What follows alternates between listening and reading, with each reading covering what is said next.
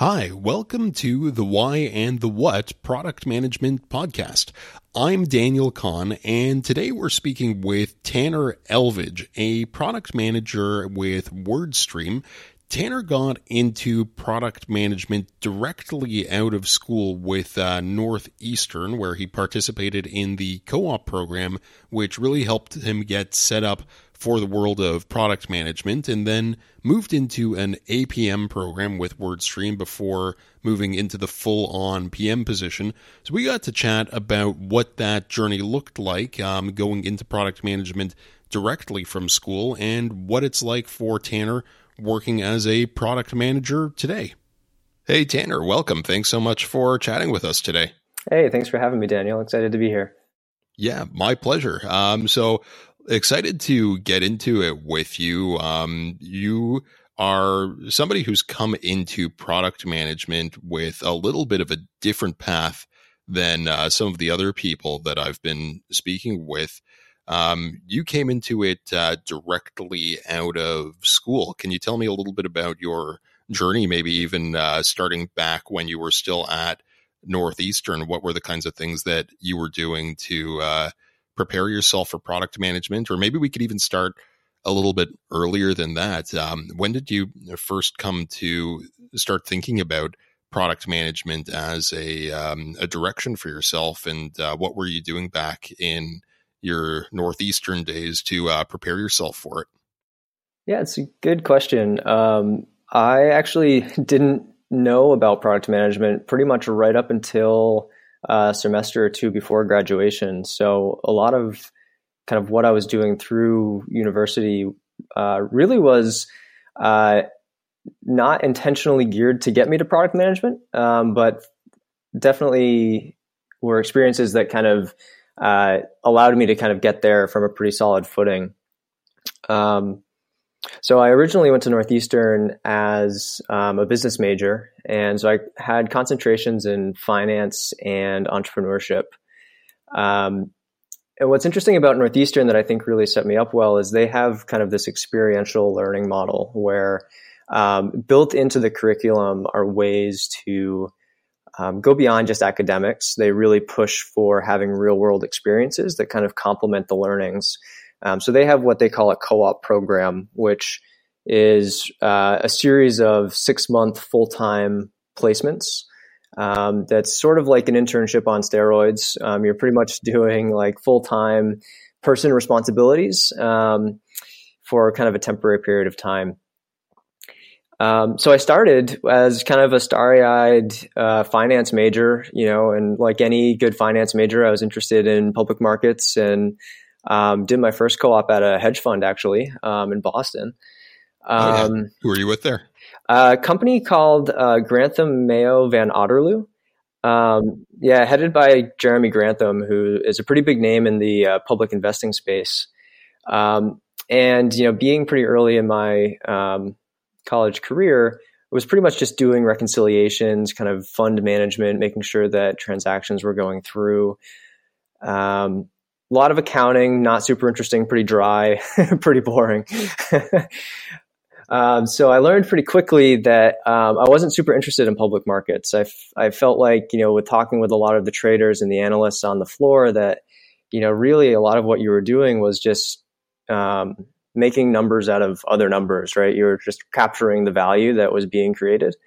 And so I wanted to kind of get more into an actionable role. So with that, in my next co-op, I didn't really know what I was looking for, where I wanted to be going. But I knew that, the analytical part of GMO and the finance world was really interesting.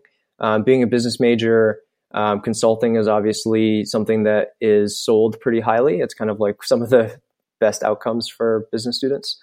And the Boston Consulting Group, BCG, had a really great co-op program in Boston.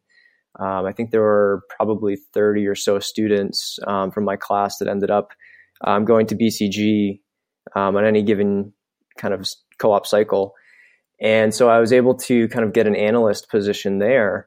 And that was, awesome, like really, really interesting, using a lot of big data sets, trying to understand For the partners, really what are the areas of opportunity for this business unit that we're in? How are we helping clients? What geographies and areas are we penetrating really well? What are our best customers? What does that repeat engagement look like? Those are all questions that I was kind of tasked with answering and just given the tools to go and access BCG's database to try and pull from.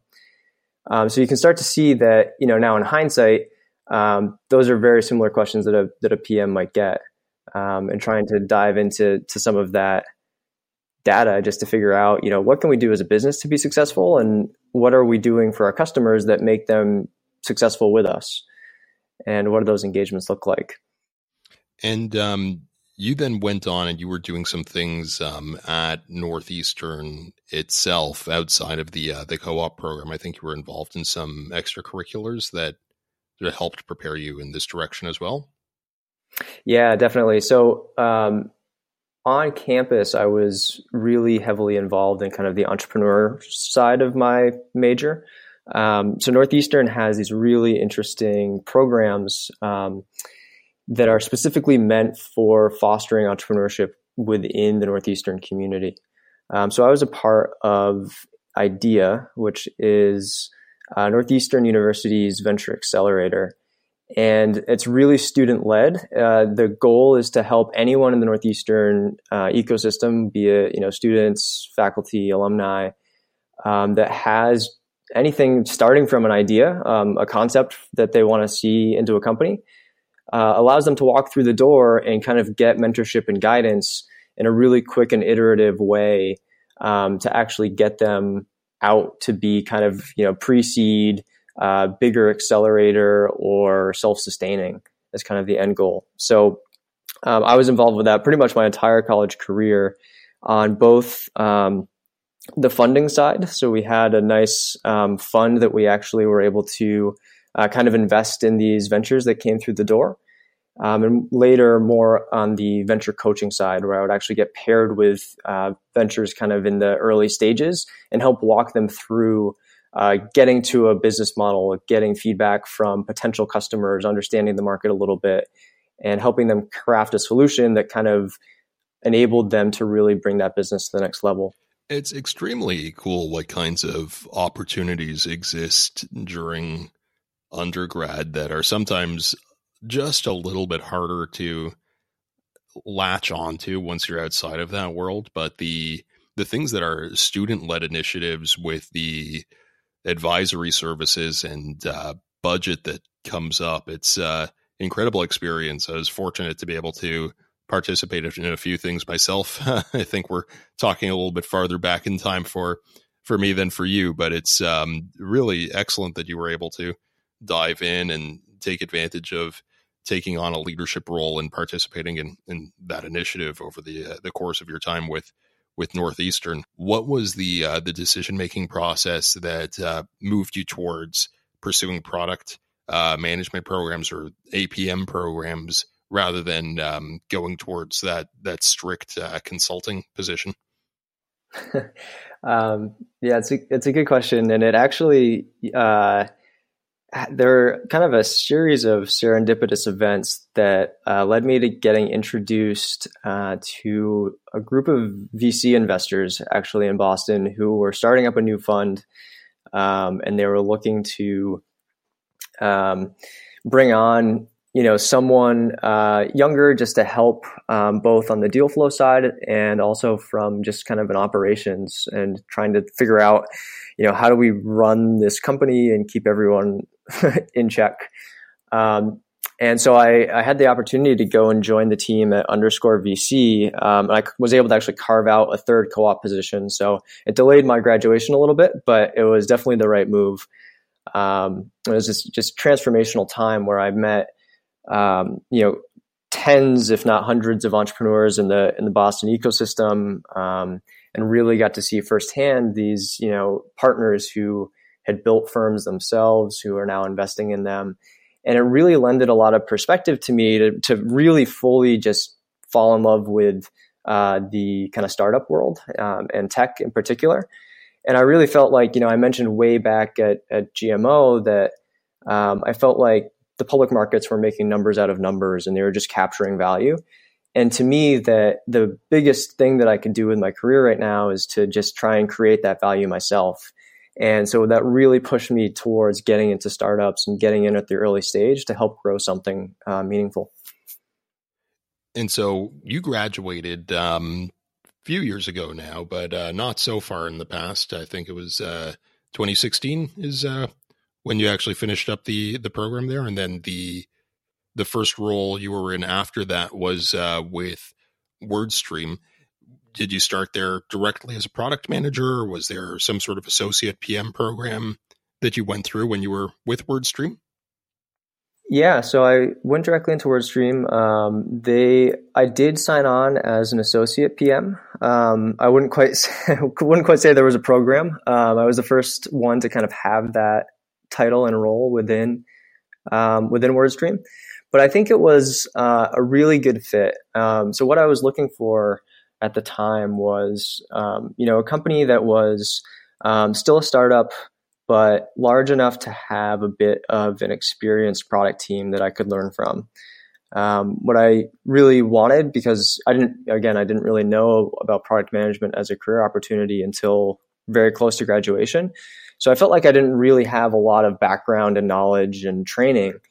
So I really wanted to look for a pre-existing team that I could go and learn from and kind of augment myself, so I can really, learn quickly and rapidly and grow in ownership. So WordStream worked out really well. They had a product team of, when I joined, I think 5 people or so, and I was placed directly under the director of product to really kind of learn and jump into that team. So you joined WordStream when they already had a number of different product managers or formal product people there, but like you said, you were the first associate PM, but fortunately it sounds like they had a fair amount of experience that they could lend you. Certainly putting you directly under somebody senior on the team was a great place to start. What was the actual onboarding and training process like as somebody who was coming right out of school and being thrown into the world of product like there? Yeah, I think it was a lot of originally learning by observation. So I was a complete shadow to the director for my first better part of a month or so, really attending every single meeting, stand up, call, all that stuff, to just sort of learn by osmosis, like understand what was happening, what her day was like, the questions that she was facing, the problems that she was hearing, and also just understanding, a lot of kind of the schedule and the day to day, because it's not always clear as a PM, like what your specific tasks are. There are very few kind of admin tasks that you have to do. So really just following her around was super helpful. I think another thing that helped me a lot, that I was able to do in that first month was, sit down with all of the senior executives in the company to really understand both, what the product vision was, but also what the vision for the company was, and understand better, where we sat in the marketplace, what we were trying to achieve, who our customers really were, and try to get a lot of that high level, which kind of helps you augment all of those, kind of minute decisions that go all the way down into your day to day. And if you were to sort of channel the advice that you were getting from that senior leader in product as you were coming into the program, what kind of advice were you given up front about how to think about product, how to organize yourself when you were going to move outside of that APM program into actually owning your day and stop being a shadow and actually taking the work on yourself? What advice were you given around your sort of self-organization as a product manager? Yeah, that's a good question. I think a lot of it at the beginning was really just around making sure, the understanding that you are the product owner, right? Ultimately, the decisions that you make and that others kind of make around you are going to fall on you as the PM, right? If the product goes out and it's great, the engineers are going to get credit and praise, and everyone's going to be happy. If it goes out and it's not good and there are problems, you're the one that's kind of on the fire. And so really instilling that sense of ownership, I think forced me to really go and make sure that, hey, what input should I be getting for all of these questions and decisions? Like, am I really thinking wholeheartedly about the customer and putting them first in all of my decisions? And do I really understand the problem before trying to make any sort of, reactionary decisions or direction setting? I think that was a big one. A second one was understanding just how to communicate.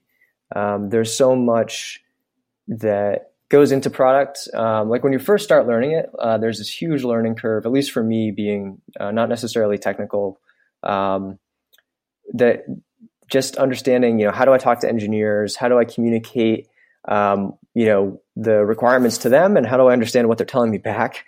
That when you first go in and launch a feature and kind of work through a smaller project, you're so focused on getting the product out the door. I fell into that trap. I've actually seen other people that we've hired on since me fall into that trap as well. And so there's a lot that goes into just being able to understand, think up a level, think, how are we going to release this? How should we be communicating it? How would you talk to this if you were on a phone with a customer? Like, what would you tell them the value is for them? What would you tell a salesperson? How would you help them sell it? How would you tell customer success in their day-to-day supporting clients? Like, this is how it works. Really trying to put yourself in other people's shoes to understand the full context and picture around the product. That's just so much more than just the code that you're shipping. I think those were like really two of the biggest pieces of advice that I remember right off the bat. Sounds like good advice. What do you do currently as a product manager to ensure that when you're thinking through these problems about how you might present things to the sales team or customer success or marketing, that you are being accurate in your thought process about what would make sense for them? What kind of relationship do you maintain with these other teams to ensure that you can really get into their head when you're thinking about product decisions? Yeah, well, I think a key word that you brought up there was the relationships. And I think that's really where it does start. I've really worked to make solid relationships on sales and customer success, tech support, marketing, to understand, what are the day-to-day things that these people go for. So specifically, sales, one of the first things that I did was listen to a ton of demos that were recorded so I could understand how they're pitching the product and talking through it. I worked with customer success reps to shadow a lot of their calls with customers. Just generally, out of any given day, I think our reps have probably 8 to 10 calls. And I just asked, hey, can you just let me sit with you for a couple hours and dial in and kind of hear how these conversations are going? That was really the start to a lot of that. And then just following up, asking questions and establishing those relationships was really helpful at the beginning to understand people's kind of perspectives in their day-to-day. I try not to come in with answers, it's more come in with questions just to understand where they're coming from, as opposed to saying, hey, well, this is what you should be doing. Because it allows you to, again, just communicate more effectively when you do have an answer or trying to get a feature out. Yeah, it's a good open approach to certainly come into it with that perspective. Moving a little bit more towards modern day, what does a typical day look like for you these days? Who do you find yourself working with most? That's a good question. Now, fast forward a couple of years, I'm product manager, have my own kind of dev team. So I definitely am working the most with, the engineers on a daily basis. And whether that be through, stand-ups, which happen every day, to, just one-off questions and research and other analysis projects. I also work really closely with my UX designer on a daily basis as well to talk through different concepts, go through a lot of, we're very iterative in kind of how we design and approach things. So on any given day, he'll probably send, almost 10 different design iterations, and we'll kind of talk through the pros and cons of each and continue iterating on that. And I regularly, work with our product marketing team as well. I've actually found that it's really helpful to have our product marketing team come to our stand-ups on at least a couple of days a week, just to keep people in the loop and kind of held accountable to things as well, shared deadlines and things like that. And I actually run a cross-functional team, which is kind of a standing meeting where it's a team of representative of the whole organization. So my engineers come and my designer, of course, and I have representation from sales, customer success, marketing, product marketing. And we just come in to brainstorm and go through different concepts pretty regularly. That forum is usually us asking questions and their expertise in dealing with customer problems and going through concepts.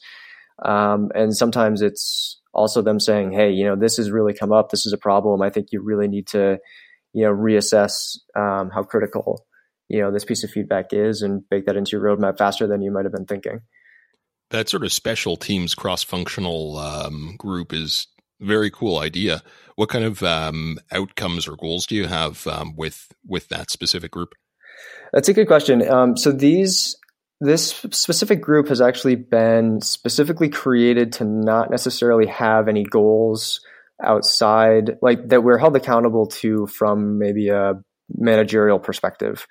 The goals are really for us in product and engineering and design to be getting the most input that we can be getting from internal sources and making sure that we're hearing different teams' opinions before releasing something. And so I think it's really meant to just be a knowledge sharing and kind of best practice updates. The team's not held accountable for disseminating what we showed to the larger org or anything like that, right? We still go through release notes and announcements and updates. And probably 80% of what we ask or show in that meeting never sees the light of day anyway. It's a very early kind of brainstorm ideation session. They tend to be pretty fun. They're pretty creative. I think even with the external accountability of, let's say, that you need to achieve some KPI goal and show that movement of the needle to management, the idea of having that cross-functional team where you're building bridges and building understanding across. I feel like silos is such a negative term, but still sort of comes up as a concept mentally, but really making sure that there is that shared understanding of the ways that other teams approach things and successes and challenges and the approaches that you could borrow from other smart people who've thought through similar problems and problems that are directly related to the product that you're already working on is still an extremely valuable human resource internal development process to be following. So commend you on running that. I think that's a great process to be following. Want to turn it back over to the actual development process that you follow there. You're working directly with your engineers and your UX designer. It sounds like you're following some sort of an agile process because you've referred to your daily stand-up. Or what's the process that your team follows for development? Yeah, I would say that it's a flavor of agile. I don't think anyone really follows agile exactly to the book. I think most organizations tend to have their own flavors. But yeah, we run on kind of an agile sprint-based schedule with daily stand-ups. We have 2-week sprints, and we kind of look at, do retrospectives on those sprints to understand, hey, what did we accomplish? Do we accomplish as much as we wanted to? If not, why? What went wrong? What can we do better as a team? And that keeps us consistent in terms of our planning and our approach. So we understand, in the next probably 2 to 4 weeks, I have a really good idea of exactly what's happening. And a month or two, it's sort of, I generally know the direction that we're going. And then, the beyond that is kind of up for interpretation. Is that fog of time as the timeline gets a little bit further out? I think, yeah, true across anything. So Tanner, wanted to ask you, do you have any resources that you'd recommend to other people in the product management space that have helped you out as you've been sort of growing as a product manager, or helped to enlighten the way that you think about process and product management? Mm-hmm. Yeah, definitely. There are a lot of things that you can kind of get from those perspectives. One thing that really helped me is a weekly newsletter from Product Manager HQ. They send probably 4 or 5 articles on a weekly basis that are pretty helpful right to your inbox. Another book that I read that I find to be really helpful on a just kind of a daily basis is called The One Thing. And that is really good around just prioritizing your time and asking, what's the biggest, most impactful thing that I can be doing right now, so that everything else is either unnecessary or easier. That's a good way to stay grounded and make sure that you're doing impactful things and not just putting out fires all of the time. So yeah, that sounds like a good overall concept. I'll throw links up, or at least I'll throw links up to both of those resources in the notes for the episode. So we'll have those in there available. Tanner, really been great talking with you about your journey coming directly out of an undergrad program through to APM, through to product management. It sounds like extremely fast growth, and that the co-op program really set you up for a lot of success. So kudos to Northeastern for having that available, and to you certainly for, it sounds like, taking full advantage of that and more as you've sort of grown in your product management journey. Really appreciate you speaking today. Yeah, I appreciate you taking the time. Thanks for having me. Thanks again to Tanner for sharing his experience coming into product management directly out of undergrad with Northeastern through an APM program at WordStream. If you enjoyed this interview, learning about product management from somebody who's directly in the space, and want to have more interviews like this available to you, please subscribe to The Why and the What wherever you're listening, and we'll be back with another episode again soon.